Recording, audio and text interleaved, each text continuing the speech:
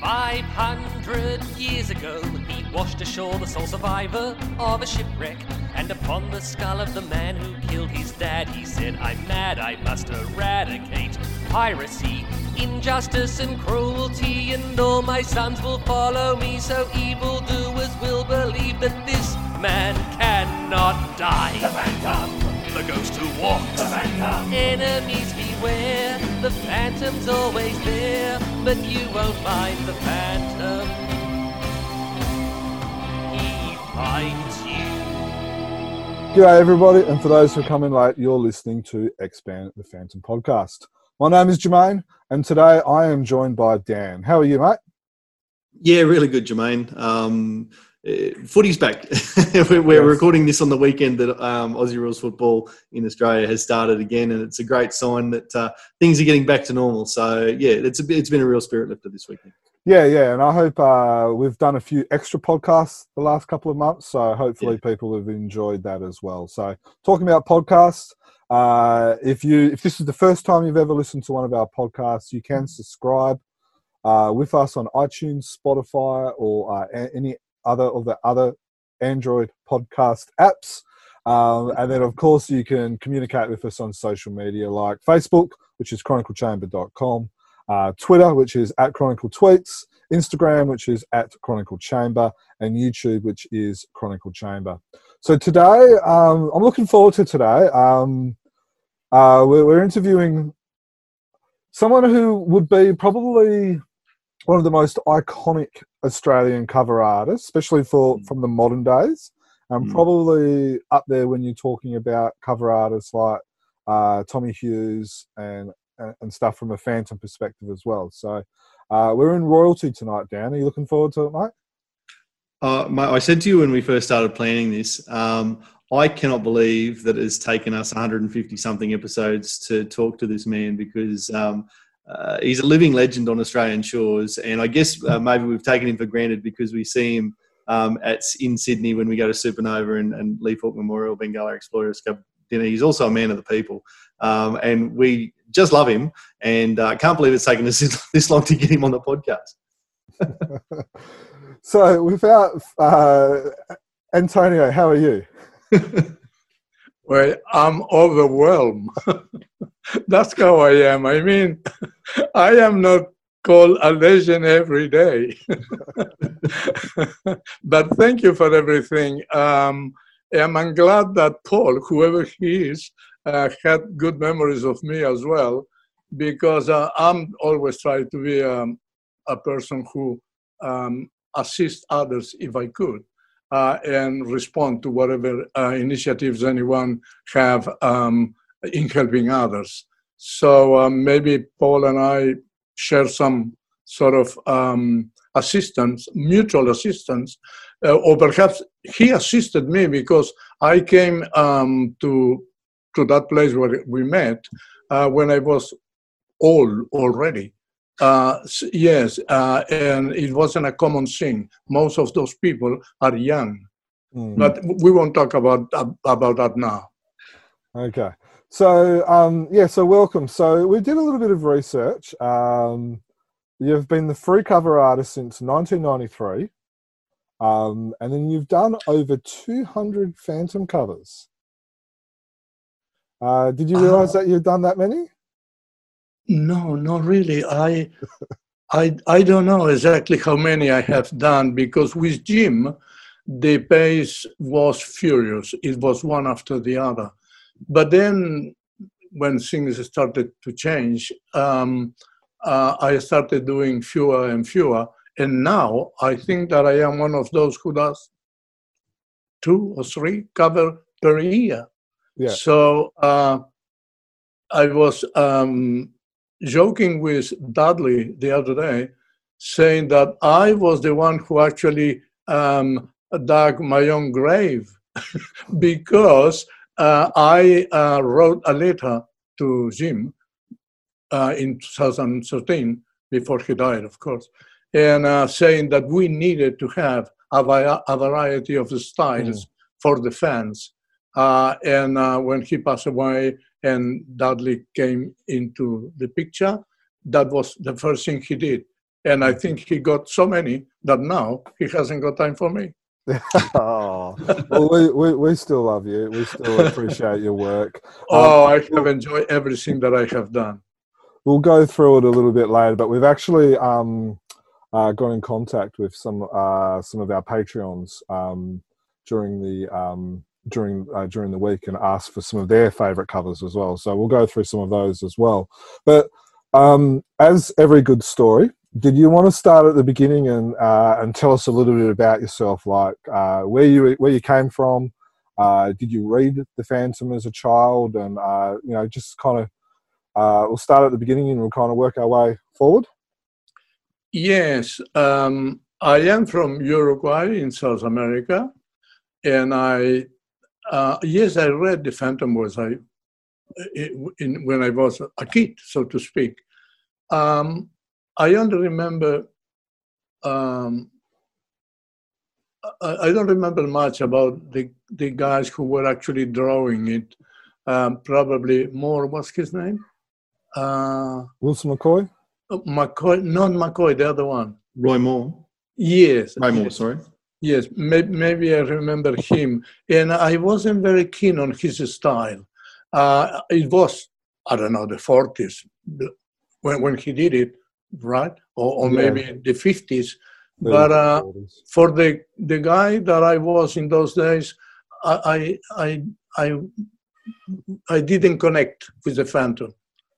But I always liked comics, and when I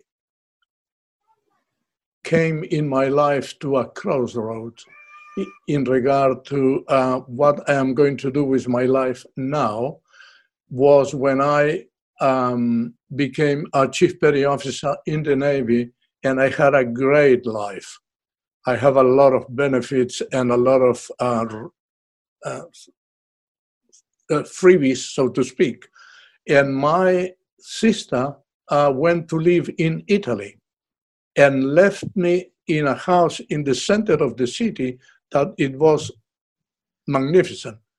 But that was a very bad thing, actually, because I said, I am going to be in love with this lifestyle, and in a few years' time, I will retire because I have to, and I will be going into an ever-diminishing pension, and I won't have a house, because if she decided to sell it, that's it. And say, I have to leave the country. And I had lived in America for 1 year once, and I didn't like it. And I said, no, I tried to make any contact with someone in Australia, and I contacted a newspaper in Spanish, the Español in Australia, and I sent an atlas that we did with Eduardo, and they published it for 1 year.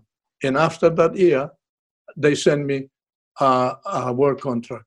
And then I came without English, without money, without a house, and without a job. It was a very challenging time. Did you have a partner? Had you met your wife by that stage, or did you meet her? No. I married when I was 22. And we have a son, just one son. And she was the one that was telling me that we had to migrate, because this life so easy is actually a trap, the one that we had there. And it was great. The only thing is, as soon as I came here, I came in 81. I think we had a recession in 82 or 83. So the Español, the newspaper, had problems, and I was out. But I immediately started working, doing educational publication for schools, illustrating. Yeah. So I did that for quite a while. And in the meantime, I was an avid reader of English to be able to one day get accreditation as an interpreter. Okay, and I did. Yes, and then was my period in immigration when I applied for a position, and they took me immediately, and it was 90-something. Just before we get to your time in immigration, Antonio, can you talk to us a little bit about being in the Navy? Because I feel like that's probably had a massive influence on you. Yes, it had, because I was so young. And the problem is, I never wanted to be anything but an artist, but I need to live, and I was very poor. My family was 7 kids, brothers and sisters, and my father had committed suicide when I was 2. So we were by ourselves in a very precarious condition.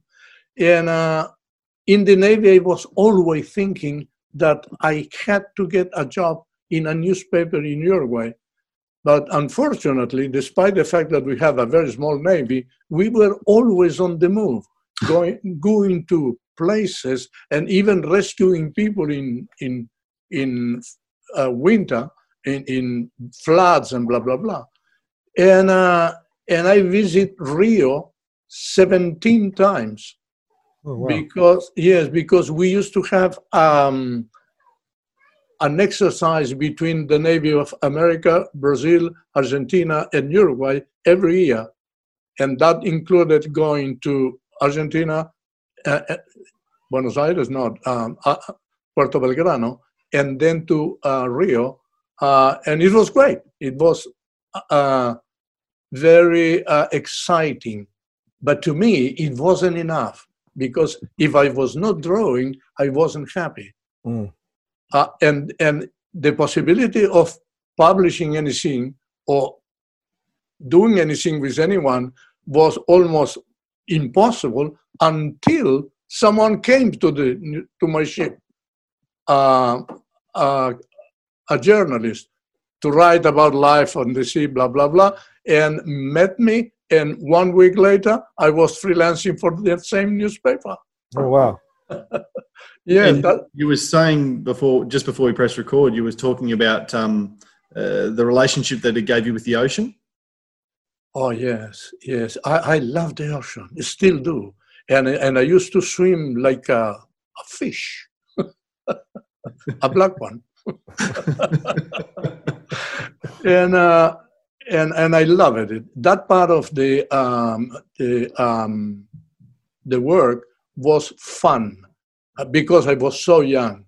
And when it started not becoming so fun, I was moved to the academy, where I used to teach cadets about everything, particularly about security and blah, blah, blah. And I stayed there for 10 years. So all in all, I stayed in the Navy for 23 years. Wow. Yeah. So that's certainly long enough to feel like you've had a long career there. Yeah. Yes, I did, but I was very fortunate because I went through the ranks very quickly. But once again, I didn't want to be anything. I just did it for the money and for the uniform. Maybe you can see me on that picture on the wall.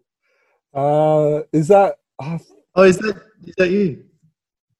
There is a picture in which I am with other colleagues near the Phantom.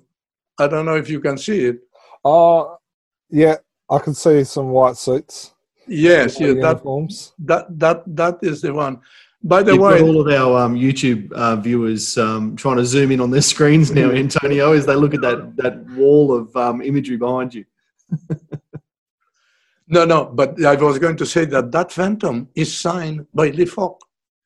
Oh, wow. Yes, when Jim went there to oversee the movie with him, or to visit the set, he took that drawing at insistence of Amanda, because I didn't think we were going to take to Queensland that big thing. He did, and he signed it. And oh, wow. And Jim signed it as well. And now both are gone. Yeah, it must be very special. Oh yeah, it's very precious to me. Very precious. Yeah. So when you were working on in the newspaper, is that when you met Eduardo Barreda? No. Yes, but Eduardo came much later. I already had say like 10 years in the newspaper because Eduardo was much younger than me. He died when he was 57. He used to call me his master, blah, blah, blah, in the sense that I tried to guide him and blah, blah, blah. Even when he did his first Phantom for Australia, he sent me before publication, and I said to him, try not to show the ears of the Phantom. Don't do that. And also try not to seat him like Conan, because he was used to those muscular guys, blah, blah, blah. The Phantom is a little bit more athletic. Yes. Yeah. And I guess just for those who came in late, Eduardo Barreto was a Sunday artist for about a year in the early 2000s. Yes. So for the Phantom? For the Phantom, yes, sorry. 1 year. Oh, I thought it was less than that. Yeah. Jermaine will know to the day, I think. Quickly Google Phantom Wiki. Did you just want to tell us a little bit about Eduardo, and then we can comment? Oh, thank you for asking. Eduardo was extraordinary in every sense. First of all, he was a very talented man, but he didn't have this flaw that some talented men have, that they are a little bit aloof or whatever. Eduardo was incredible.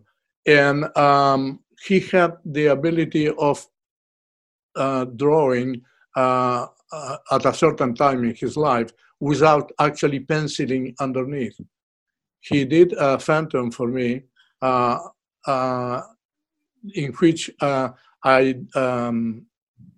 a Phantom, a Rocco. Remember the guy from the island that I did? The character that I had in Uruguay in the newspaper was called Rocco, the man from the island. Oh, yes. Yes, and Eduardo did it in his own fantastic style, because he did it with the shirt open and a knife here, blah, blah, blah. And he had a tremendous capacity for work. He was glued to that chair for weeks in a row. Incredible. And he was very well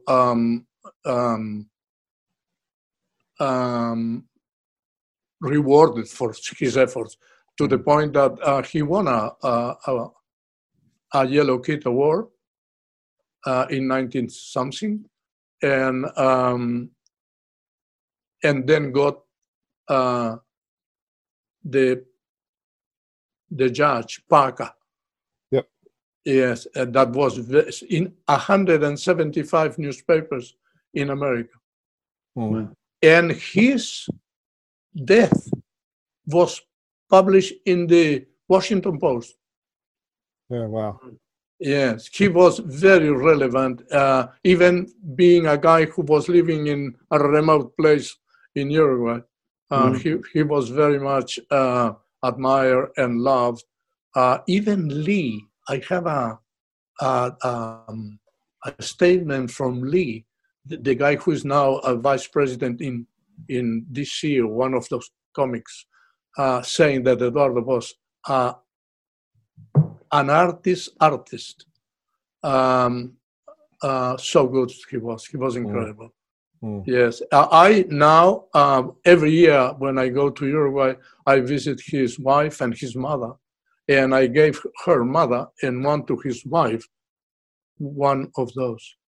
So I was about to ask you about that book, Antonio, because obviously we can hear the passion in your voice as you remember Eduardo.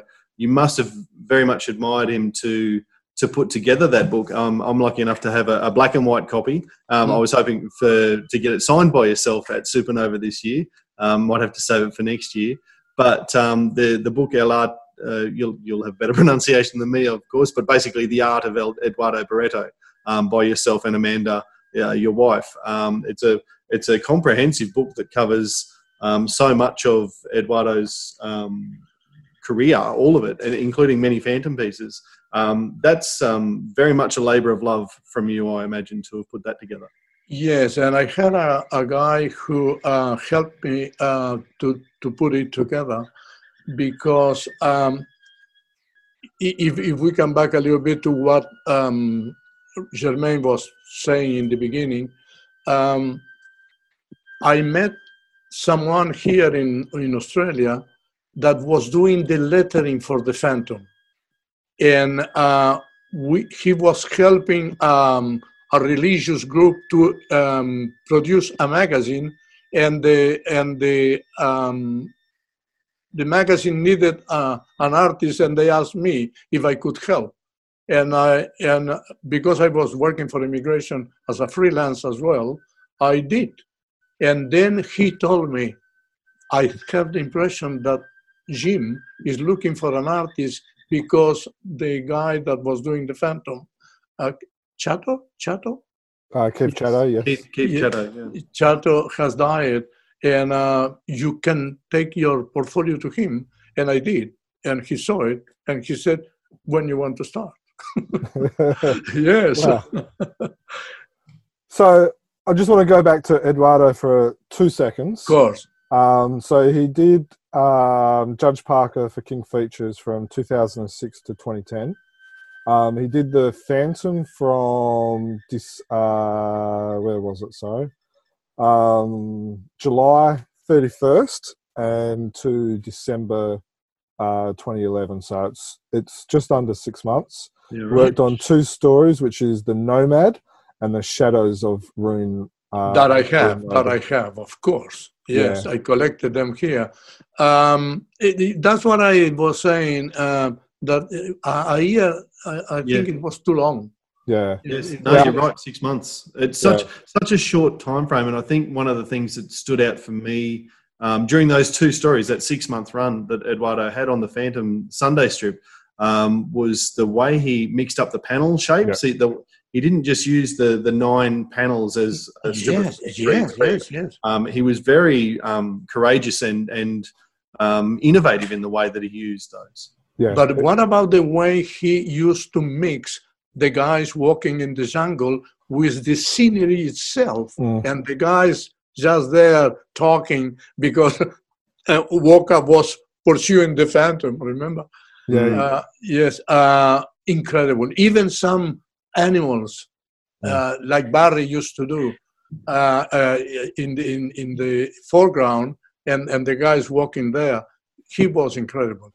Yeah, incredible. Now, one of my biggest ever Phantom regrets was I actually got in contact with Eduardo, and I was talking to him about buying a Sunday, an original Sunday from him, and he gave me a price and all that, and then I said, "Oh, just give me a month or so to, get the funds together," and then he'd sadly passed away, and I missed out on getting one of the original Sundays. To this day, I'm still kicking myself for waiting too long to pick up one of his Sundays. Because you're right, Dan. The way he broke those panels, like the bird eye views of some of the panels and the shots, it was just amazing. The CNN interviewed him once in his house in a resort there in Uruguay, and he was talking to the guy and drawing Batman, and it was incredible. It was fantastic. But I think that Eduardo could draw in his dreams, because he used to do something that sometimes happens to me, that I am in my bed and suddenly I remember something and I woke up, even if it is 3 o'clock in the morning, and touch here or write, erase that part or blah, blah, blah. Yeah. It's something that you have in you that is bigger than you. Yeah. Yeah. No, I really appreciate you telling us a little bit about Eduardo and showing us a bit of the book and stuff like that. I really do appreciate it. Eduardo was incredible, a fantastic person. And we agree, or we had the same ideas about almost anything, including death, because he was cremated. And it's something that I'm going to do with myself one day. Not me. Just to while we're on that path, it was a question I was asking myself earlier. You immigrated to Australia much later than I probably had in my head much later in life, 23 years in the Navy. Do you consider yourself an Australian or a Uruguayan? And both. When you have your ashes cremated, where will they be spread? Which country will you have them in? I don't think we've ever asked that question on this podcast. In 170 odd episodes, I do not think we've ever had that question asked. All right. Okay. Let's forget that question then. Okay. But no. I consider myself as much as an Australian because I am a lonely man, a loner. Those people who like to read and listen to music and draw and paint. I never had many friends or socialize or anything. I am a hermit. Is that the word? Yeah. Well, you must have coped pretty well with the last 3 months then, when we've all been asked to stay inside and not talk to people. Well, exactly. Yes, no problem with me, because that is the life that I have always had. To be here in this particular place, I have been here for almost 40 years, always drawing and also studying other people's art, Eduardo's in particular. But you see, what you are cannot be translating into anyone else's, because as my friend Cesar Espadari used to say, never compare yourself with anyone, because we are all so different. That is the only thing that could be applied. Is he better than you? Well, he's different, right? But if you try to emulate someone, you won't be following your own destiny, so to speak. Yep. Yeah, no, definitely. So it was 1993 you started working with Fru. Yes. So like we said at the intro, you've done over 200 Fru covers. You also did you've done some continuity story with The Man from the Islands and Atla. And then you also did The Wisdom of the Phantom, which is a short story for what was it? Was it for immigration? Or The Department of what is it? was it electoral rolls or something? I can't remember. No, I can't remember it. But it was for a government agency. Was that while you were working at the Department of Immigration and in the government employ anyway? Was that just part of your salary, or did you manage to get some extra coin for that? The question is no. The answer is no. No. I did, yes, those for several years. Rocco, I think I did it for 7 in Uruguay on the newspaper until I left. But here I never done any episodes or anything, only covers. But allow me to correct you. Please don't get it wrong, Germaine. I really don't think that I have already done 200 covers. I think that I've done 170 probably, but I don't think I have done 200. Okay. But if you discover that, yes, I did. I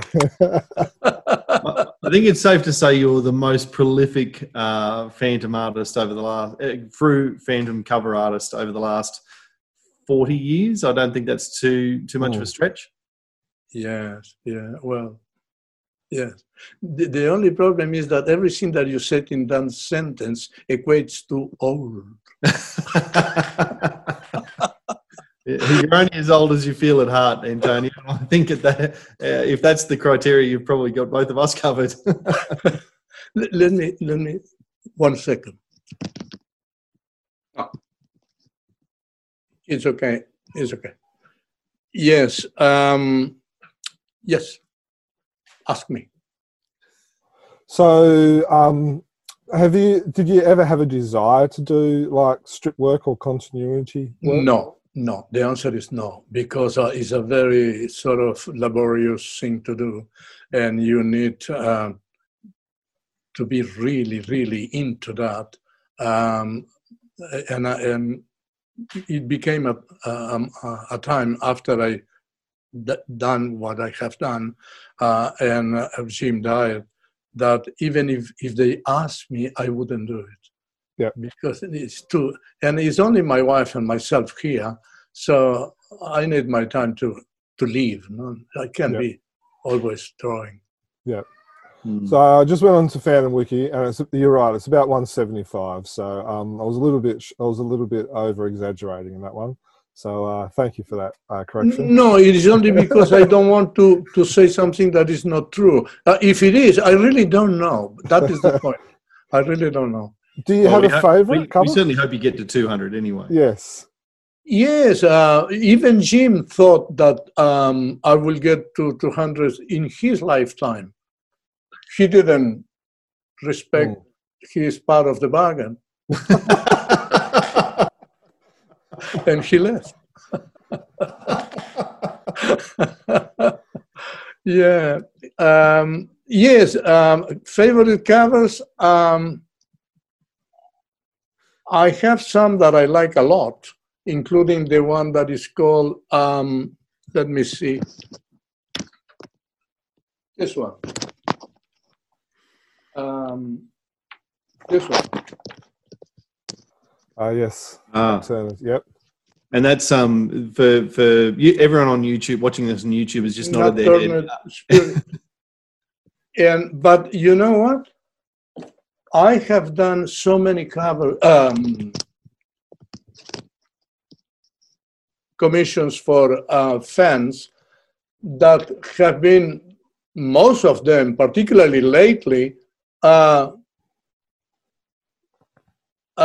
good or better than my best covers. Mm-hmm. The only problem is only the person who asked me for the commission saw it, because I'm not very good with putting things on the internet or in Facebook.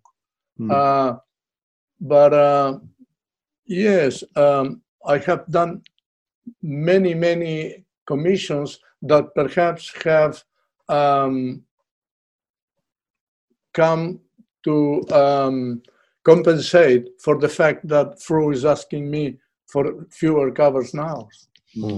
So just to backtrack, and can you tell us which issue number was the cover that you just held up? 1735. 1735, and that will also be familiar to, I guess, the completists and the Fru people who hammer the Fru website as the poster that they did up as well. And we can see that on the wall behind you there, Antonio, that poster.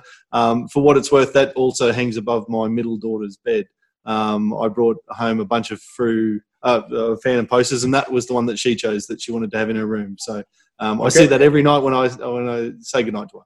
Tell her that I have given you a virtual embrace. I will. Because it's fantastic. You see, it's a great satisfaction to see that someone write to you or tell you, as you are saying now, that what I have done for them is exactly what they had in mind. Like a guy who lived in a place here that I never heard of, with plenty ancient trees. And he wanted the phantom running through the bush with the dog, the wolf. And I looked for the trees in the internet and got some and did the job. And he was very, very happy, as others have been with other ideas that they had. Yeah. Yes. Somehow I was able to visualize his own drawing. Yeah. Yeah. One thing that I think what makes you such as a favorite for a lot of fans is that you are very approachable, whether it's at Supernova or you go out of your way to make time for fans as well, which I think is very special. And it's for a fanboy, it's great to see, someone as yourself who we've, gone out and brought the covers and admired your work for many, many years and stuff like that. So you know, from myself, I really appreciate it, and I'm sure that there are others as well who really appreciate that personal touch that you give everyone as well. Mm-hmm. Well, as a podcast, we very much say we're by the fans for the fans, and we're both fans, and we've both had that same experience. And I'm sure that we speak on behalf of all the fans when we say thank you for that that willingness to engage with us when we approach you at the Supernova or the Con or whatever it is. You're always very approachable. It's good that I am not a woman.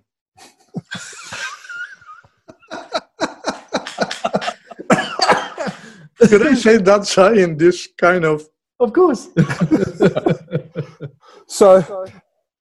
No, but I like when people come to me and ask me about something or tell me what they felt when they received the commission. And once, and I didn't have a camera in those days, a guy came to me and he had tattooed one of my drawings, a cover, yes, one of the covers, in one of his legs. Oh, wow. Yes. You see how someone could like something so much that he make it eternal in his leg. Mm. Yeah, it was great. Great compliment. So I just wanted to, is there an echo? I can hear myself. Okay, so we, like I said at the beginning of the podcast, we asked some of our listeners and some of the Patreons that we've got that help support us and stuff like that, some of what their favourite covers are. So I'm going to try something a little bit different. I'm going to try and share my screen. So let's see how we go with this. Can you see my screen? Oh, yes. Now I am seeing the 2014 annual special. Yep. So we asked a bunch of people. I'll go over them in a second. We'll just go through. These are the covers that all the fans, including ourselves, Dan, myself, and Stephen, that we've chosen. And so this was one of them here. The 2014 annual special, which is like a homage to the movie 1996 Billy Zane poster. This, from memory, I voted this as the best cover for 2014. I really, really enjoyed that one. I love this cover. Yeah. This was another one that was picked. I think this one was by Stephen, issue 1157, which is the Phantom on the Skull Cave with Devil to the side, and the Sing emblem. The prominence too. It tells a story having that shadow there. Yeah. This one, 1287, The Dark Secret, which is a very fascinating story, that one from memory. Struggle for Freedom, which is 1086. This was one of my favourites for sure. So why is this one of your favourites, Dan? I just love the sequential note. And it was interesting before, Antonio, when you said that you weren't interested in doing stories and telling a sequence of panels, I suppose. And I completely understand the reasons why you said it, but I particularly love the covers that you've done that do show within a single image that sequence of stories. And so seeing the Phantom march out of the ocean after, clearly defeating a pirate ship behind him, just that sequence of images. I really love that. Thank you. I was actually the one who suggested to Jim that we should do the progressive advance of the Phantom from the distant up to the forefront. And we actually did it in two covers. This one and another one in which he enters from a door and grabs someone on the forefront of the cover. It's a wonderful technique to just... yes, it gives you the idea of the movement in people who are standing. Yep. Yeah, definitely. This one, 1682, which is the Phantom and Mandrake. You like that one? I do, yeah. It's one of your ones as well, I think. Well, I have terrible problem with the ship. I would have thought you would have nailed those. No. Mine was a destroyer. That is a cruiser. So if it had been a destroyer in the background, it would have been a bit more accurate, you reckon? And a couple of torpedoes, maybe. This one was the 2016 annual special. Yeah, I like it. I shouldn't say that, should I? No, you're allowed to say it. No, I like this one as well because, again, you've with the 2016 annual special, as opposed to the 2014, which was just almost completely black and a very small Phantom, really, and the focus entirely on him.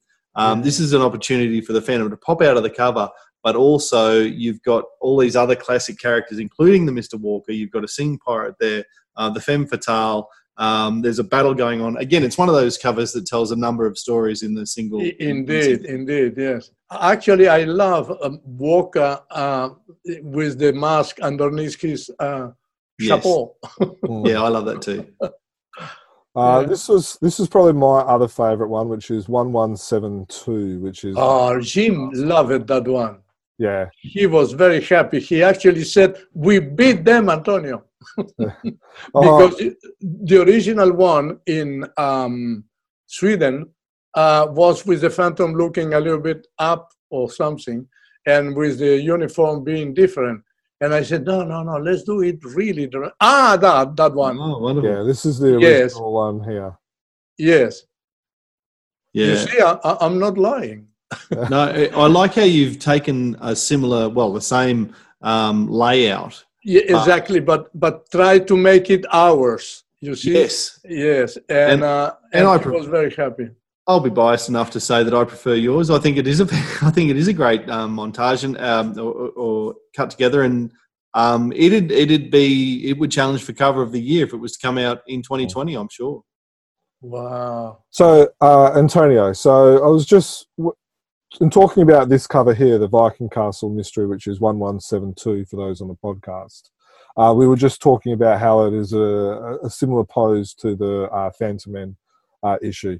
When you were doing covers for Jim Shepard and all that, were you instructed to do similar covers as what Phantom Men did, or was it entirely up to you, or did you have like did you choose? Well, sometimes it was after me when I sort of say it, because if not, it was something like this: do this, yeah, do this, yeah, okay, and that was it, because he had already selected that panel or whatever it was the really important part of the story, and he wanted that. Yeah. And the closer that I did it to the story, the better for him. I always change it a little bit because I don't like copying. There is no magic in copying. So did you find that frustrating at all, that it was always... Yeah, well, it was perhaps the only disagreements that we have were the ones regarding the importance of the cover. I used to say to him, Jim, the cover, and I'm not sort of beating myself, but the cover is what sells the newspaper, the magazine, in the sense that it catches the eye of the reader or the person who never read the Phantom, and then he will buy the story. So it has to be attractive. It has to be, yes, exciting. Yeah. Jim wasn't quite much interested. And, is there a difference between that approach and the new Frou Crew?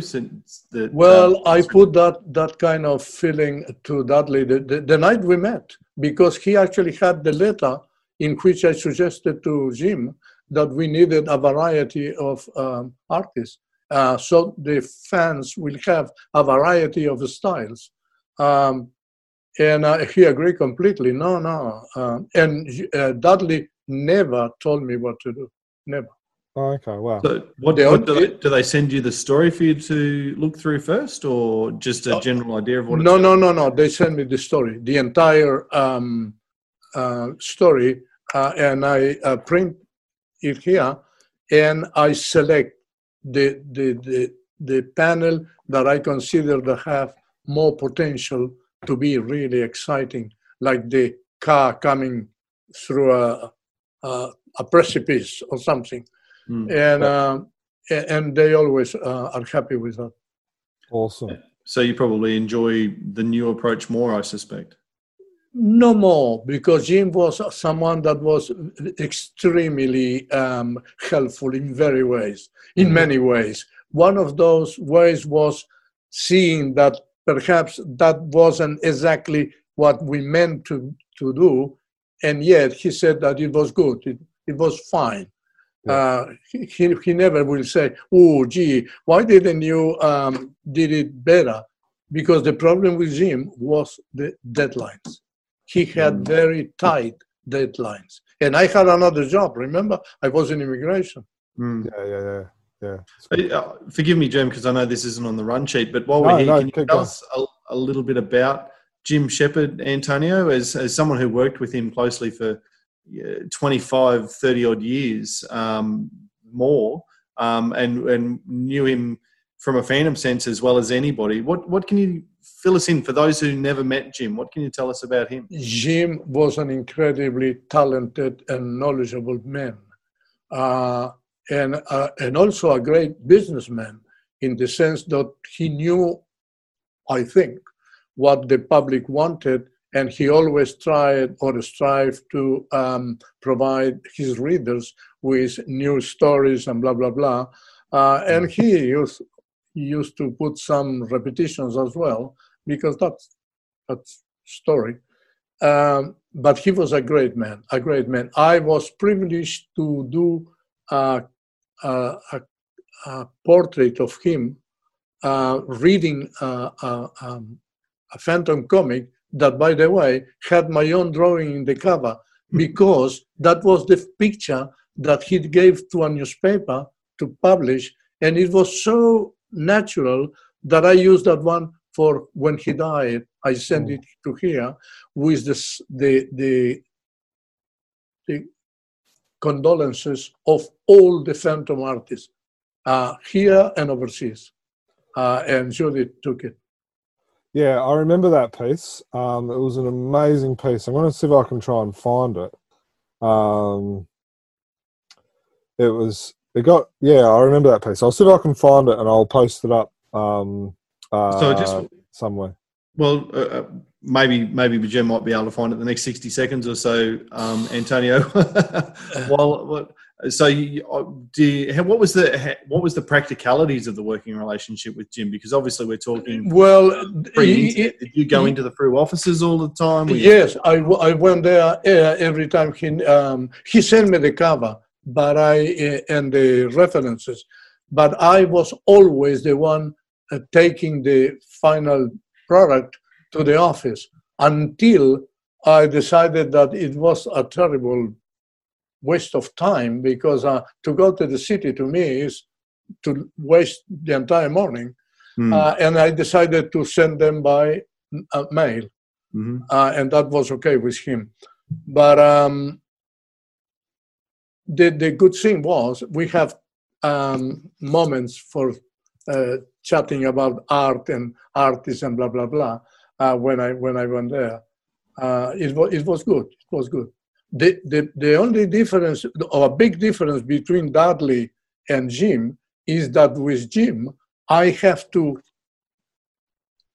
surrender the original for Frew, and now I keep the original. Yeah. And they publish the cover and send me the original back so I can sell it. Yeah. I was going to ask that actually, because I might share my screen now, and this is the Frew website, the Treasure Room page, and as we scroll past, actually there's a few of your covers there, as we scroll past, a Billy Zane signed and some of the older double-digit Frews, but here see some of your original covers that I guess these are the ones that we're talking about that you sent through to Frew, and they're available, I guess, off the website now for about $400 a pop, and we're talking covers that were in the 1300s, the 1100s. How do you feel about seeing them available for sale on Frew's website now? Well, I better don't say how I feel. But you see, I don't know if it is me, because I have never been a person motivated or driven for profit. I am a terrible seller of my work, because I enjoy it so much that I even cry sometimes when I have to sell it, because I only keep here and in folders that I have photocopies. Everything that I have is photocopy, and some are very bad because they are bad. Yes, I suppose they are in that way double dipping. And fair, I can understand that from the business perspective, but it must be so much more satisfying for yourself now to be able to send them just a high quality scan and have the original to sell for yourself, whilst at the same time, as you've said, you've got a lot more freedom, and some of the work that you're doing now you would regard as some of your higher quality work. So I guess there's a progression there. Oh, absolutely. And the thing is, you see, if you try to be good in one area, some people ask you if you will be able to do a job that it doesn't actually entail the Phantom. I got now an H3 black and white portraits of some people in Uruguay. It is a commission that I was asked to do.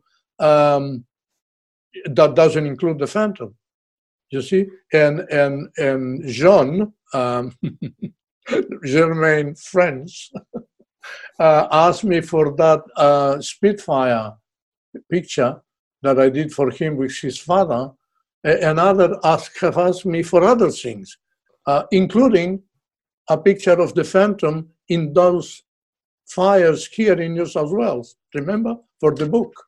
Yes, absolutely. We remember that. And I'm just going to, we had that to talk about at one point. And this, if people on your YouTube, you can see it. If you're not, it's the image we used on the back cover of the Bushfire book. Just spectacular, Antonio. We talked about this before at one stage. We just didn't know how to use it. It was just so powerful.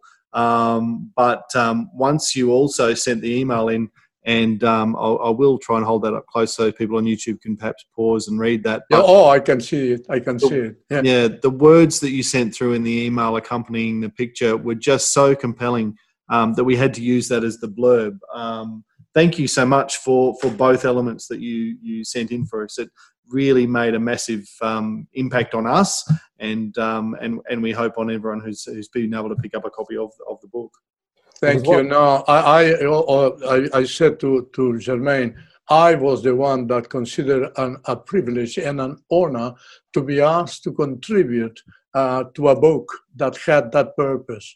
And when I wrote the email saying what I felt, I wasn't thinking about being published or anything. Of course not. No, it was a private correspondence. We had to ask you for permission to indeed, yes. It was something that I said that I don't like long emails, but sometimes when you need to express yourself fully, you need some amount of words. Yeah. And I am very, very happy and very proud of that I have been part of that one.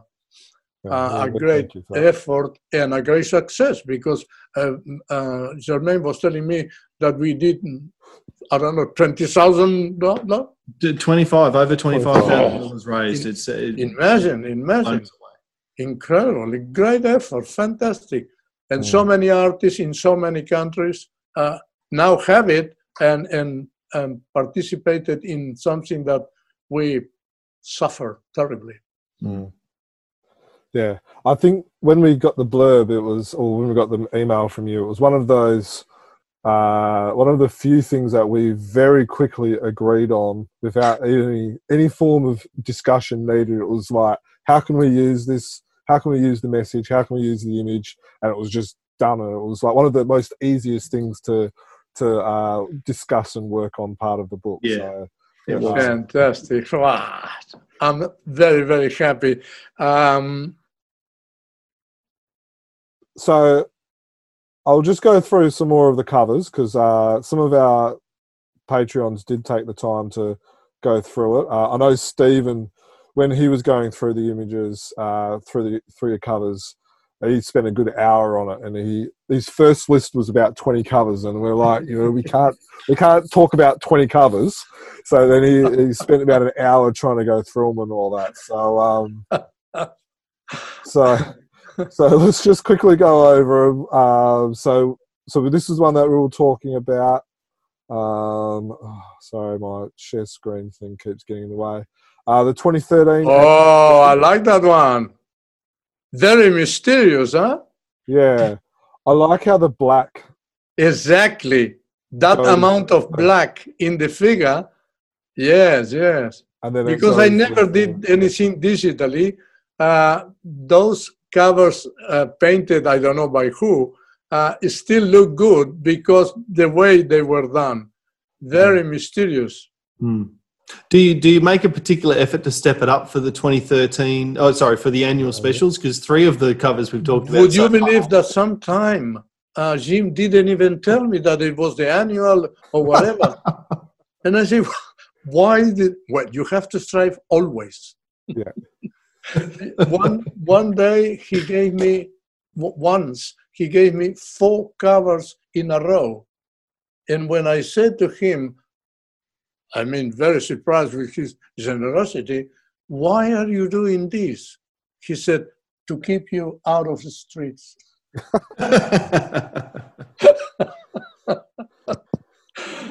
He was great. Great guy. Awesome. So sorry, I'll just go back. Just bear with me. So this is the one, the Nat Turner Spirit. This was a fair few people's favourite, one of their favourites. And that's the poster we were talking about before. Yes, and this one is in the property of Glenn, who paid whatever money because he wanted me to sell it to him, right? Yeah. Are you happier with this steamboat than you were with the cruise ship earlier? No, the problem with this steamboat was the reflections of the fire inside in the water. I wasn't very happy with that. But the rest of that, to me anyway, was so nice that I said, well, it's okay. I mean, the reflection is okay. Forget it. We were talking before the podcast. I like the blues. When you use your blues, I like the way that you blues. And I guess it's very obvious. You would have seen a lot of blue in your 20-odd years of being in the Navy. But yeah, for me... You mean in the water? Because I have felt the blues in the Navy, yes. Touché. This was another one that... Oh, I love that one. The only problem is, and Judith couldn't explain to me, why is that the image has some sort of, like it has been sprayed with sand. Yeah. The colors. And also the color of the glasses is too strong.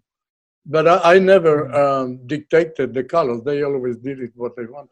There's a lot of cross-hatching I've noticed in this one. Yeah. So this is, for podcast listeners, this is 1675 Rhodia Dawn. Yes. And the Phantom is watching how the Rhodian troops invade another state. I don't know which one. I think that was the Civil War one. So was the cross-hatching all you as well? Of course, everything is mine. And I even asked her, I don't know if it was on this one or in another one, if she had any reference about tanks. And she said, what? No. So for the line art ones, did you do the color as well? No. I just did the black and white. Okay. They painted it. Yeah.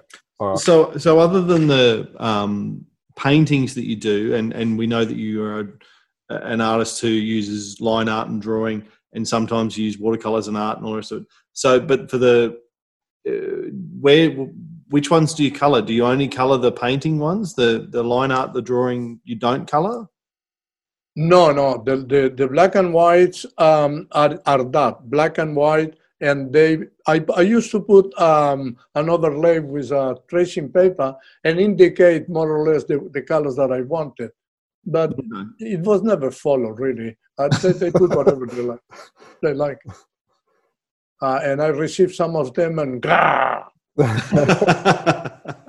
So this is another one of your acrylics paint. This is. I love it. You know why? Because the transparency on the mirror was done with a pen, a white pen.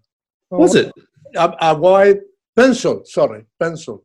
Right. Because that's what I've loved. And this was not one that I nominated, but appreciative of whoever did. This is 1781, the first part of Pirates of the Red Dragon. Yeah. And I agree. I think that the tremendous skill in this one is that most of the picture is behind glass. Exactly. Most of the scene is behind glass, and you've conveyed that amazingly. And when you read the story, you understand that she was actually visible, and she pressed with her right hand a button, and the screen came down. Yeah. That's amazing hearing the white pencil. This is another annual. Another annual? 2018 annual of the Western theme. Yes, I don't like the coloring. I don't like it. No, I don't know either. Okay. And behind the Phantom, there was a mountain, blah, blah, blah. Pass on. Okay, we'll move on then. Yeah. This is the last one, 1089. Wow, that was something from Lindell. Yes. That he asked me to do, and it was quite all right because it was different in the episode, but I think it looks okay. Yeah. It's very dynamic. Yes, and that's one of your skills, I think, Antonio. Is you can take so you create very dynamic scenes like that. You create great sequential scenes like the one that I was talking about earlier. You create great portraits. You've just so diverse in the ways that you approach it. So while you might have 4 covers in a row, like you mentioned before, they might be completely 4 different approaches and 4 different, the diversity, I think, is what has helped your longevity. you remember a guy who was an illustrator here in New South Wales, whose name was well, I don't remember now, but he came here to my place and we had dinner, and I went to his place with Amanda. But I'm telling you this just to tell you that once I told him that I felt a little bit awkward when people say that they like what I do, and I feel great. It's fantastic, but I don't know what to say. And he said, "Do as I do." And I said, "What is that you do?" I said, more. No problem. So I just want to say a huge shout out to some of our Patreons. So if you want to know more about Patreon, you can go to our website, which is chroniclechamber.com. So some of the Patreons who we talked to during the week are Paul Maloney, Steve Siebert, John Cookson, Duncan Munro, and Swaroop, and Callum and Sean Bassett as well. So a huge shout out to some of our Patreons as well, and for letting us know some of their favourite covers. I hope you enjoyed kind of going through those with us. Yeah, that's pretty cool, being able to nominate the cover that you'd love the artist to talk about. So I do hope the Patrons enjoyed that, and a great incentive of yours, Germ, to put that out to them. John Cookson, you mentioned there. Is there a greater Antonio Lemos fan than John Cookson? Antonio, tell us about John. Oh, I don't know. John is a great guy. He came here once or twice. Not twice, to my place. And he came with Paul Maloney. Yes, a wonderful person, both of them. And yes, he likes my work. But I don't want to talk about me. But I want to come back to something that he said about doing covers that are dynamics. And can I show now this thing that I have here? Of course, please do. Right. This I think will give you reason. Oh wow! Because I try to put a lot of action here. So, for people who are just listening to the audio, Antonio, can you describe what we're looking at? Yes, this is the moment in which the queen, the pirate queen, died.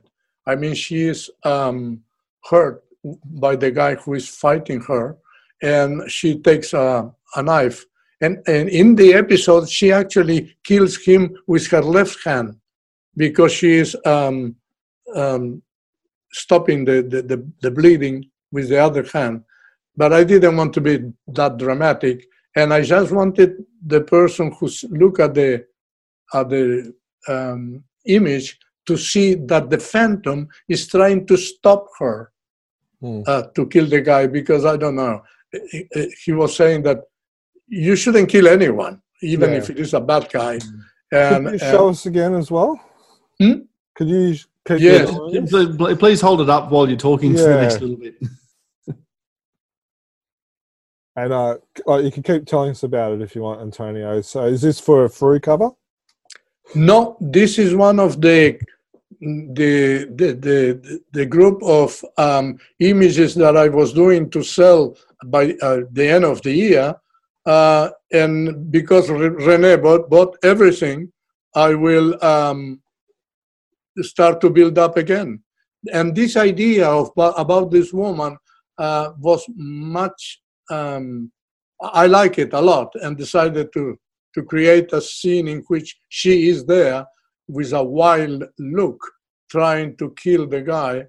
And it took me a number of, I think 2 weeks to finish everything, because I had to modify things here and there.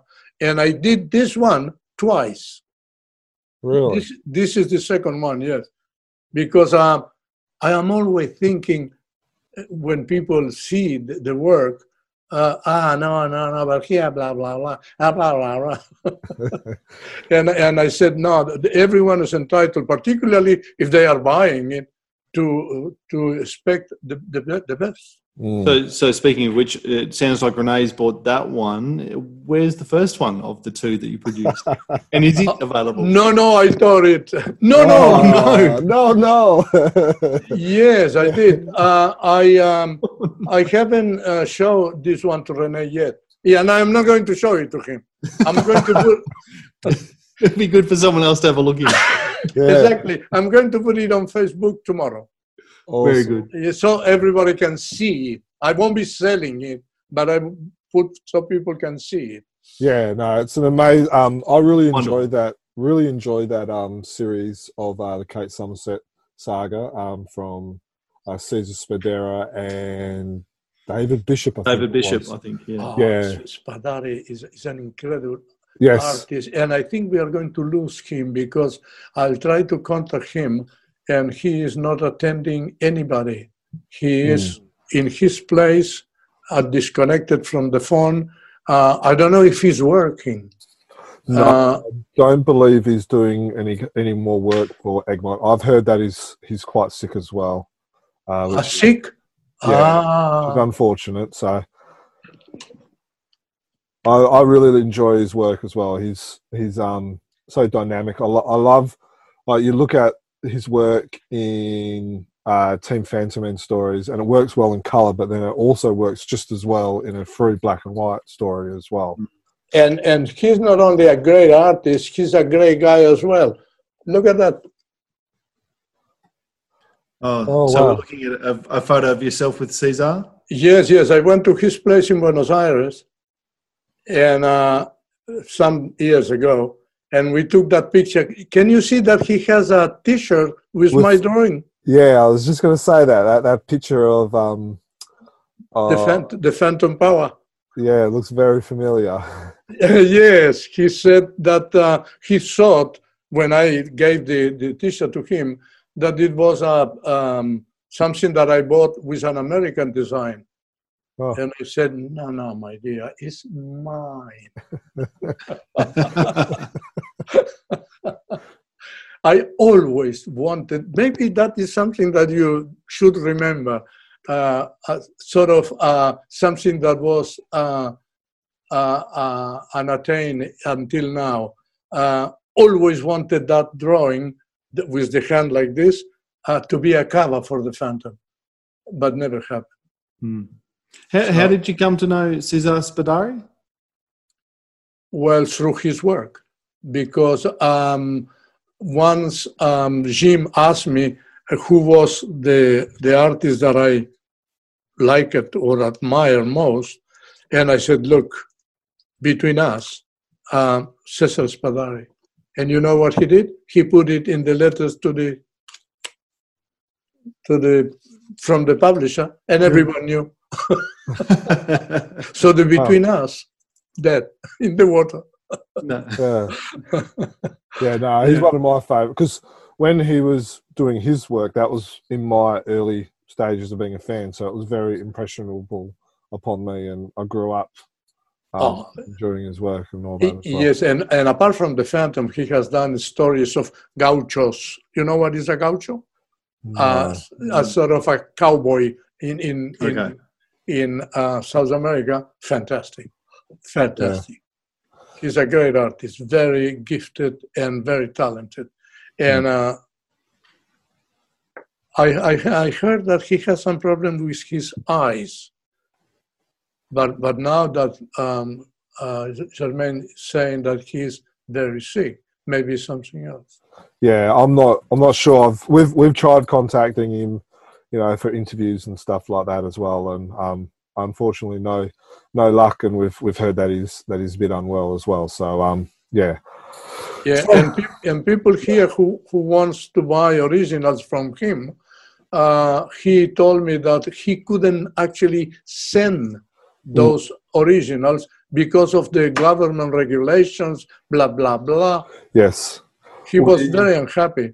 Yeah, we were talking with Pete Clowes, and he used to send Cesar, like, what do you call it, Christmas cards and stuff like that, and they wouldn't get through because of the government restrictions. Yeah, it was awful. Yeah. So talking about originals and stuff like that, you showed us your the picture that, or the work that you were doing with the Kate Somerset series. Is that the size that you normally do your covers on? Yes, A3. And I used to do them in illustration board, but actually to put it on the scanner is better this one, you see, because it's a piece of paper. It's much easier to handle. Okay. So when you do obviously what you just showed us is, if it was a comic cover, it will be the front cover. When you do a double cover, like a back and a wraparound, do you use two A3s? Yes, two A3. Yeah. Two A3. And but they don't pay me for two A3s. They just pay for one and use the other one. Yeah. I think it's called child exploitation. Probably not at your age, Antonio. No, because I don't go there very often, so they don't know. They think I am 18 or something. Sorry. So when you do, that's acrylics, is that correct, that you're using acrylics? That's the yes, medium? I love it because acrylics is such a fantastic medium. It is water-based, but it's not like aquarelle, that if you make a mistake and you try to put another color on top, the other one mixed with that and muddle everything. With that one color on top of it, that's it. Is on top of it. You don't see it's a little bit more forgivable. Yes, and I learned painfully that you have, in the case of the sails here, right, that you have to be very diligent to get the impression that is an old fabric that is bending, because here actually there is a battle going on behind him and some fire, but I didn't want to put ships or anything because it was going to become too complicated. But you have to insist with the color and wait until it dries and then apply another layer, blah, blah, blah. But how long does an A3 page like that take you? This one? Well, the problem, it took me more than 2 weeks. But it's because, as I said in the beginning, in the middle of it, I had a lot of time taken away from it, doing the moving of my son to this new place and other things, and going to the consulate and blah, blah, blah. But usually, yes, 10 days. 10 days. Wow. Yes. So do you prefer... And depend on the amount of figures that you are drawing. Yeah. So do you prefer acrylics over inks, over line art? I prefer acrylics, yes. Yes, I like black and white because Cesar works with black and white so beautifully. And I used to do that in Uruguay, that I would love to do more work in black and white. But at the same time, I miss the volume and the excitement that colors give, right? If it is applied properly. Yeah. So a lot of the covers that we showed before, and YouTube viewers will be able to see the gallery of those. A lot of those were acrylics. And in talking to a lot of the Patreons and a lot of the fans that we've been talking to this week, I know one particularly said that, you know, every time he would go to a newsagent and he saw that it was an acrylic cover, his heart would just leap. He got excited about, you know, seeing that the free cover was an acrylic cover. So I know a lot of, and I know it did for me as well. I know a lot of fans really enjoyed, you know, your work in acrylics. Yes, I think that it is because there is, how can I put it? A work of like an artisan. Artisan is okay? Yeah. Is that a word? Yeah. Yes. Like a labor of you putting one brick after the other yourself, and correcting and changing, and the whole thing creates the cover. And I think that is reflected when you see it on the magazine printed. Awesome. And some have printed quite well, like this one of the business here. This one, they got the color on the back a little bit too strong, and they added the mistake, in my view anyway, of making the logo also red. Yeah, the background. It could have been white, or could have been gray or whatever, but the colors of the Phantom, the lady and the guy are great. Yeah. The printing. Mm. I was in a shopping center in Fairfield here, and I asked the guy where were the mushrooms, and he said, he showed me, and I said, put them in your hand, and I took a picture. Oh wow! Yeah, and then I put the guy with the mushroom in his hand, because nothing surpasses references. Yeah. Mm. Even if you have to draw a mobile phone, if you have the phone with you, it's better than imagining it. Mm. Mm. So that was the cover for Evil Schemes. I missed the yes number. The is 1752. 1752. So if you've got 1752 Evil Schemes, going to Antonio hit up a guy in the fresh food section to get a reference for the mushrooms. Yes, and he looked at me, didn't say anything, at least not in front of me. But I thought, who's this guy? Just you mentioned the logo, Antonio, there, and in this case, the colours. The logo was red against your red background. Do you sort of, after having done so many covers for Frew, sort of instinctively leave that space for the logo at the top? Yes, I do, because I try to leave the less space possible on top, that they put just the title and the logo, and that's it. And because I want the cover to be the one that sells the magazine. Yeah. But you have to take it into account, because if not, they will cut parts of it, because the logo has to be there. Yeah.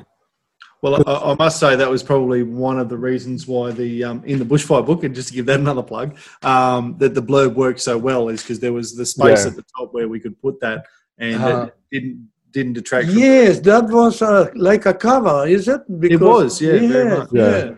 That's what I got. I got that impression straight away as well. It's like, this is definitely from someone who's done, 175. Knows what they're doing. Not 200 covers. Yeah, someone who knows what they're doing. Exactly. So I also believe we were just talking. So you've talked about how you've gone and seen Eduardo and Cesar Spadera. I've also heard that you've gone and visited Felmang in Italy as well. Is that correct? Yes, I went to Rome. And he lives in Cenicetta, the place where the movies are done. And it was great. I got the pictures there on that wall. And I remember asking him once, after he talked like an Italian forever,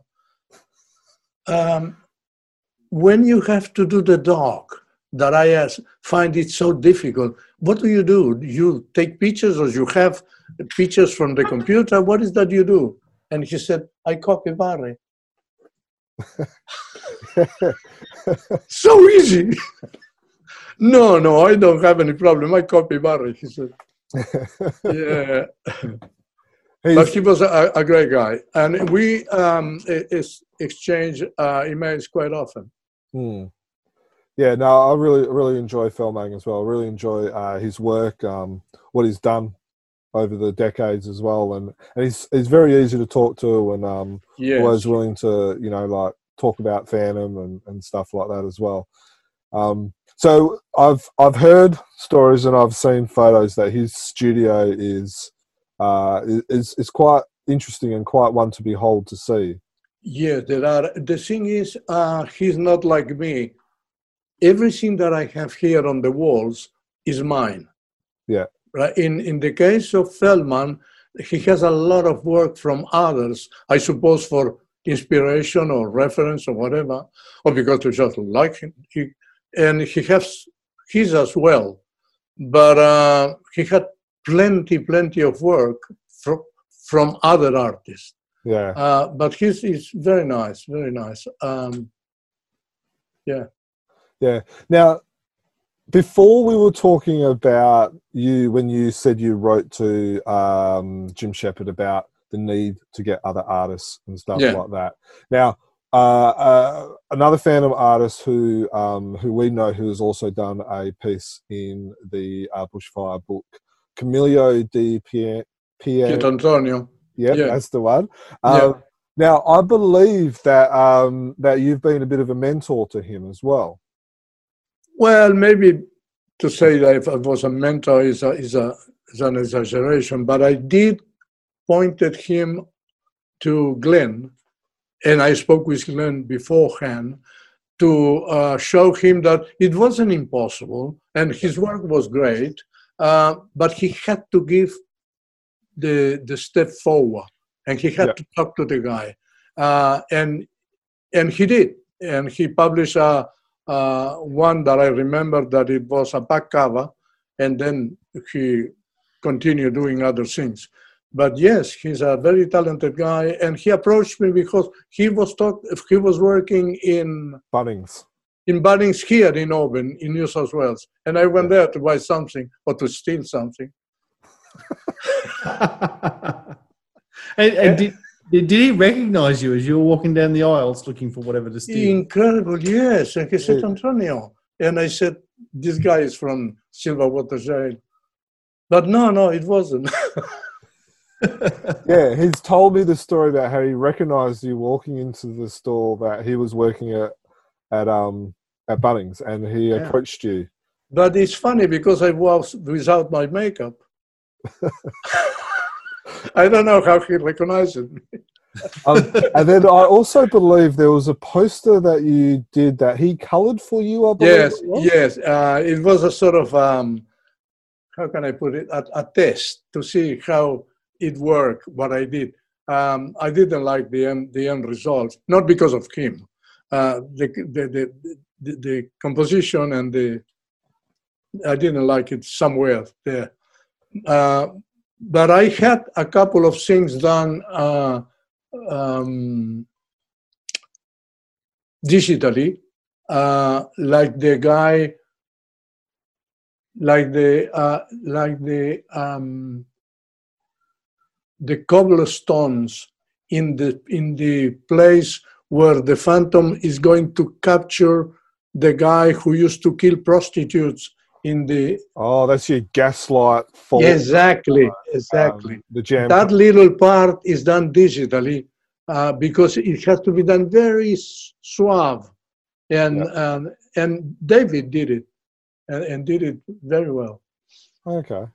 Have you ever tried drawing digitally, Antonio? No. I don't know how to manage a mobile phone. No, it's true. I don't know. And I saw in the internet, in Facebook actually, people selling courses of Facebook, Photoshop, but I don't need it. The only thing I do is enlarge and diminish images. That's the only thing I know. I love that, to be honest. I came too late to all those things. Yeah. No, I prefer the old school method because I do. And Dan's got some original artwork, and I've got original artwork, and all the people that we talked to, the Patreons that we mentioned before, they've all got covers and pieces from you as well, Antonio, or sketch covers and stuff like that. So there's fans out there that prefer the old school method because then they can... Oh, I bless them because that is the way that I do things.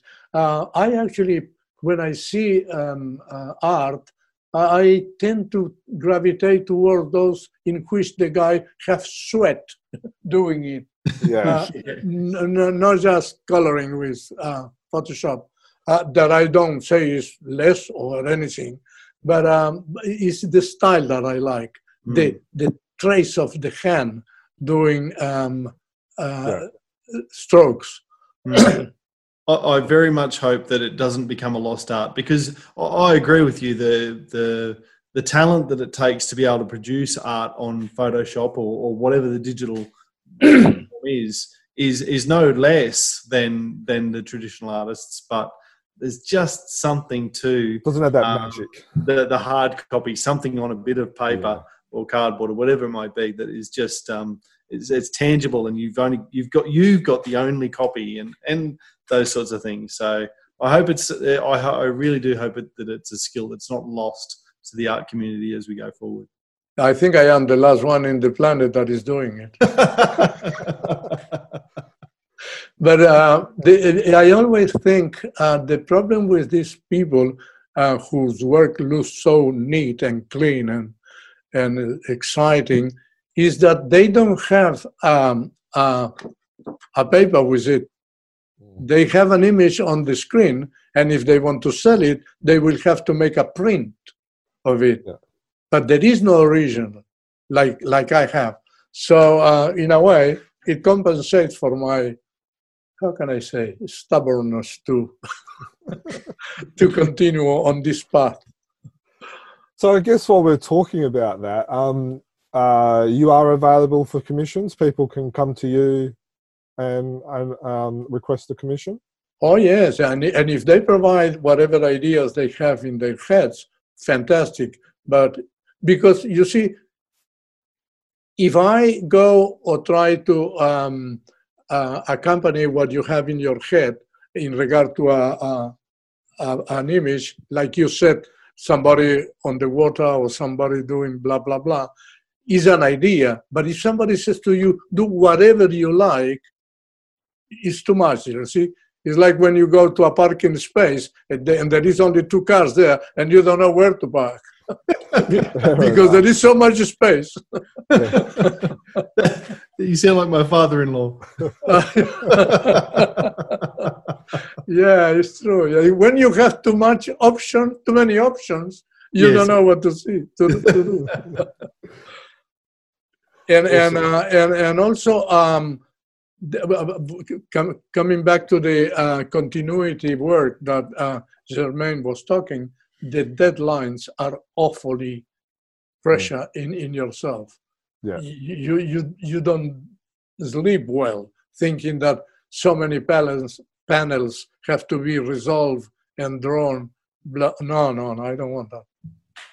I prefer to kill myself in one cover, right, than to draw 38 pages. Yeah, definitely. So I guess, so if people are interested in getting commissions, they can contact you via your website. And then there's your email address as well, and then they can contact you that way. Yes, please, because that is the best way. But once again, when I have 2 or 3 commissions on top of the table, plus my life to live, and there is not much of it, I take me longer. Yeah, of course.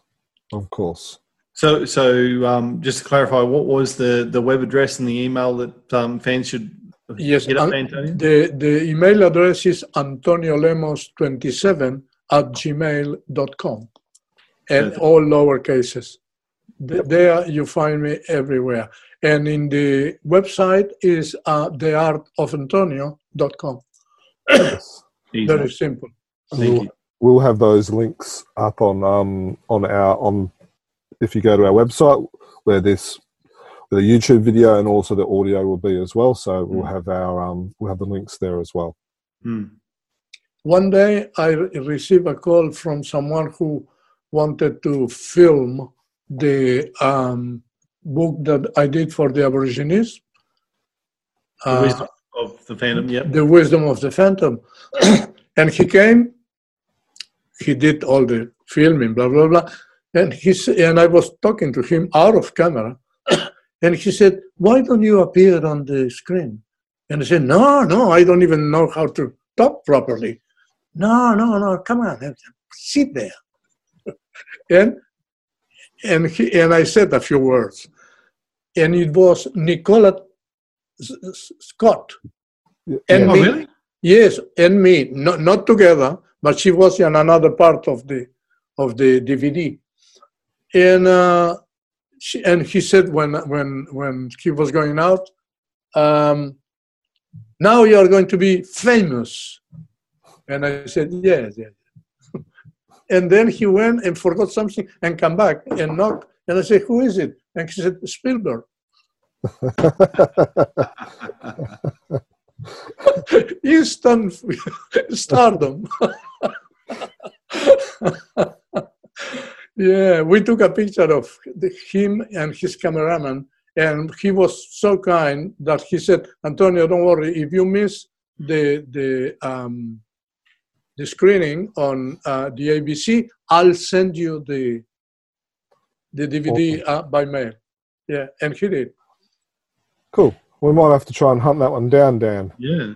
We'll have to try and hunt down a copy of that so we can include it on the Phantom Preservation Project. That's what I was thinking. I told Nicola when she was there, were you there in the dinner that she was there? Yes. And I said, hello, you remember me? We shared a documentary. No, I didn't say anything. And she said, the face looks familiar. And I said, I was in one of the Indiana Jones films. Because she was. And she says, really? And I said, no. But we did share DVD that the ABC did. Right. That's it. That's the story about about your stardom. Yeah. So yeah, I've really enjoyed talking to you, Antonio. Just getting to know a bit about yourself. Looking at your studio, which we can see on YouTube, with all the photos and the covers, and some of the stories behind the covers and stuff like that. So I don't have any more questions. Dan, do you have any more questions? I have one. You Okay. remember the cover? Recent, must have been 3 or 4 months ago, or more, in which the Phantom is being attacked by a tiger. Yes. What did you think about the position of the hands? It almost looks like he was holding something. Yes. A spear. Maybe. No, maybe I drew it. And then Dudley told me, no, Antonio, we cannot put that one. And I said, but that scene appears on the episode inside. Well, but not in the cover. But let me try to doctor the cover. And he went and erased the spear, and the Phantom is being attacked by a 300-kilo tiger, and he's more or less sort of saying, what are you doing? It's obvious that he had a spear there on his hand. No, look, we're showing the cover on YouTube at the moment. It's issue number 1860, The City of Horror. And no, it completely looks like the Phantom's just about to punch the tiger in the face. He doesn't need a spear. What are you talking about, Antonio? So how does it make you feel when you draw something? And you've told us about how long it takes for you to do a cover, and the care this is with acrylics and stuff like that, and then something you draw has to be disappeared. Is that how does it make you feel? Is this the first time that Frew has said? Well, that I remember, yes, this is the first time. But also, what frustrated me is that it makes no sense. The story was done in 1950 or 60, right? Yeah. The story inside the magazine. And on that story, he kills the tiger because the tiger jumped on him. Even in modern times, if he were not there hunting the tiger, he was defending himself. No. Hearst Corporation doesn't allow the Phantom to kill tigers. How would I know? Did they do some sort of message saying that please don't kill species that are in danger of disappearing? No, I don't know. So I guess I'm assuming this is going to be a question that a lot of people that are going to be listening to this is the original still available for sale, and do you have it handy to be able to show us what it actually looked like?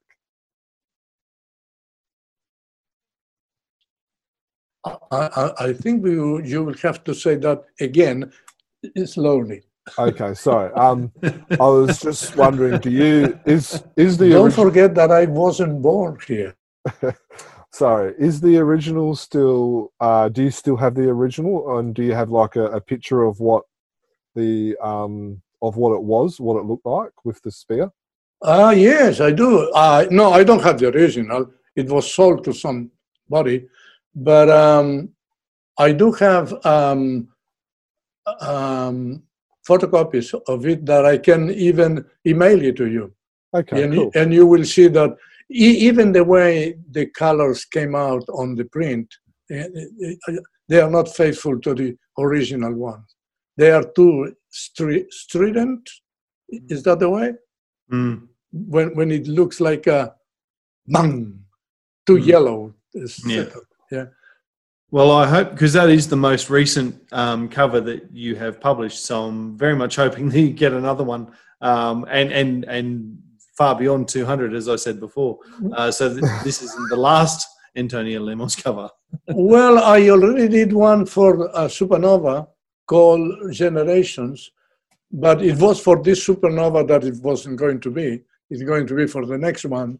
And I spoke to Glenn today, and apparently there is something in the horizon. But again, as far as I have something to paint, whether it is a commission or a cover, I am happy. I am okay. That's good. Can I just finish with one question, Antonio? We've talked so much about your process and the way you approach your art and all the rest of it. Can I just ask a question about the character, the Phantom? What do you like? So much of your life, the last 40 years of your life, has been devoted to producing depictions of this character, the Phantom. What do you like so much about the Phantom? What appeals to you about the character? You know, it reminds me of the boxer who had in the back of his jacket the name The Real Deal. I think it was, I don't remember the name now, but that is what the Phantom is to me. The guy is true.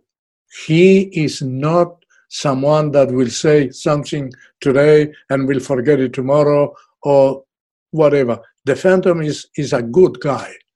He's moral, he's strong, speaks the truth, and he has someone, the old Moss, the guy from whom he sometimes asks for advice. I mean, he doesn't consider himself, I know everything, I don't need to ask any old tribe man anything. No, he goes and talks to him. Even Guran sometimes advise him about things to do, or about people of the jungle that the Phantom was not familiar with, and Guran had been accompanying his father before, and he knows. So the Phantom had many admirable qualities, and that one in the fire is a typical one. He first looked for someone to help and rescue from that horror, and took the girl, and then saw the log coming towards the firefighter and tried to stop it, right? And spoke to him about, I don't know, get out of the way or something like that. And that was the Phantom does. He is very brave and very just and very straight. Yeah, definitely. So the boxer was Evander Holyfield. Yes, Evander Holyfield.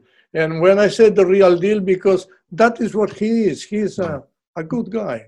Yeah. Oh, it's very good. So is there any questions that you wish we had asked or anything that you feel like we've missed, Antonio? Yeah, no, I would like to have the opportunity to actually listen to this again without me talking. Just you. So what do I do?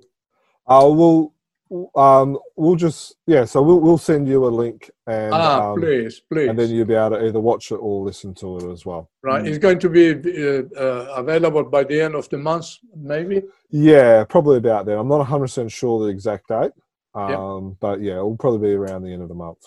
But once again, and I'm sorry to repeat this, thank you for inviting me. I am the one that is honored to have people like yourself taking the time to talk to me and to remind me of people like Eduardo. And by the way, what did you say about the Eduardo in color, the book? All I said was that I had a black and white copy and that you had a color copy. So if I have another one, I will send it to you. Oh, okay. I will look into my library there, and if I have another one, I will send it to you. It's just such a fabulous tribute to Eduardo, and it goes to show how much you admired him. And yes. I've so loved hearing your stories about him, about Jim Shepard, about all of your journey. So thank you so much. I can't imagine anyone being anything but honoured to have been in your presence over the last couple of hours, and I hope that our podcast listeners and our YouTube viewers have appreciated that, because you've been so generous with your time, so generous with your stories. So thank you very much, Antonio, and thank you for all of your time and everything that you've done over the last 4 decades. Oh, no, thank you. And thank you to the fans that are always there supporting us and following what we do. And watch for this one tomorrow in Facebook. That is my last. I remember the Indian. Can I say a joke? Yes, of course. It's a bad one, but it's about a young guy who went to university, an Indian, and stayed away from the tribe for, 2 years. And when he came back, he was outside his teepee watching the smoke signals and saying to another Indian, I don't understand this. I have been away from this place for only 2 years, and I don't understand the smoke signals that I grew up with. What is happening? And he said, no, don't worry. Chains are different. The first 10 minutes of the beginning of the message are commercials. I'm sorry. I had to say it. That's great. So no, thank you for that, Antonio. I really appreciate your time tonight. You're welcome. Awesome. Well, thank you, Antonio, for joining us. Dan, that was a lot of fun, wasn't it? Oh, that was so much fun. As I sort of said at the start, I can't believe we left it so long to interview Antonio, and that was one of the more enjoyable podcast chats. They're all good, but that was just a lot of fun. Yeah, a lot of fun. I think that's the key word, is fun. With a PH, of course. Of course. But just Antonio's just got such a left field sense of humour, and some of the things he said just cracked me up. And to get some insight into Eduardo Barreto was fantastic, but also Jim Shepherd for me. That's sort of a peek behind the curtain of Frew in that 30-year era that Jim Shepherd was in charge. It was just. And I expect nothing less from Antonio, to be honest, in terms of just highlighting the positive qualities of the people that he's worked with, because he's such a positive person, and I think that's just the lens through which he sees the world. And it's just been a really enjoyable, probably close to 2 hours, I suppose, but chat with him. I really enjoyed it. Yeah, definitely. So I hope everyone else has really enjoyed it. I know we have. We give a big shout out to our Patreons, and especially those who answered the call and gave us some of their favourite covers and stuff like that as well. So huge shout out to our Patreons. If you are interested about Patreons and wanting to know what that's all about, if you go to our website, chroniclechamber.com, you'll be able to see there's some links there for information about becoming a Patreon. Basically, Patreons are people that support us and help us to be able to pay the bills to be able to keep this website going. So our website is chroniclechamber.com.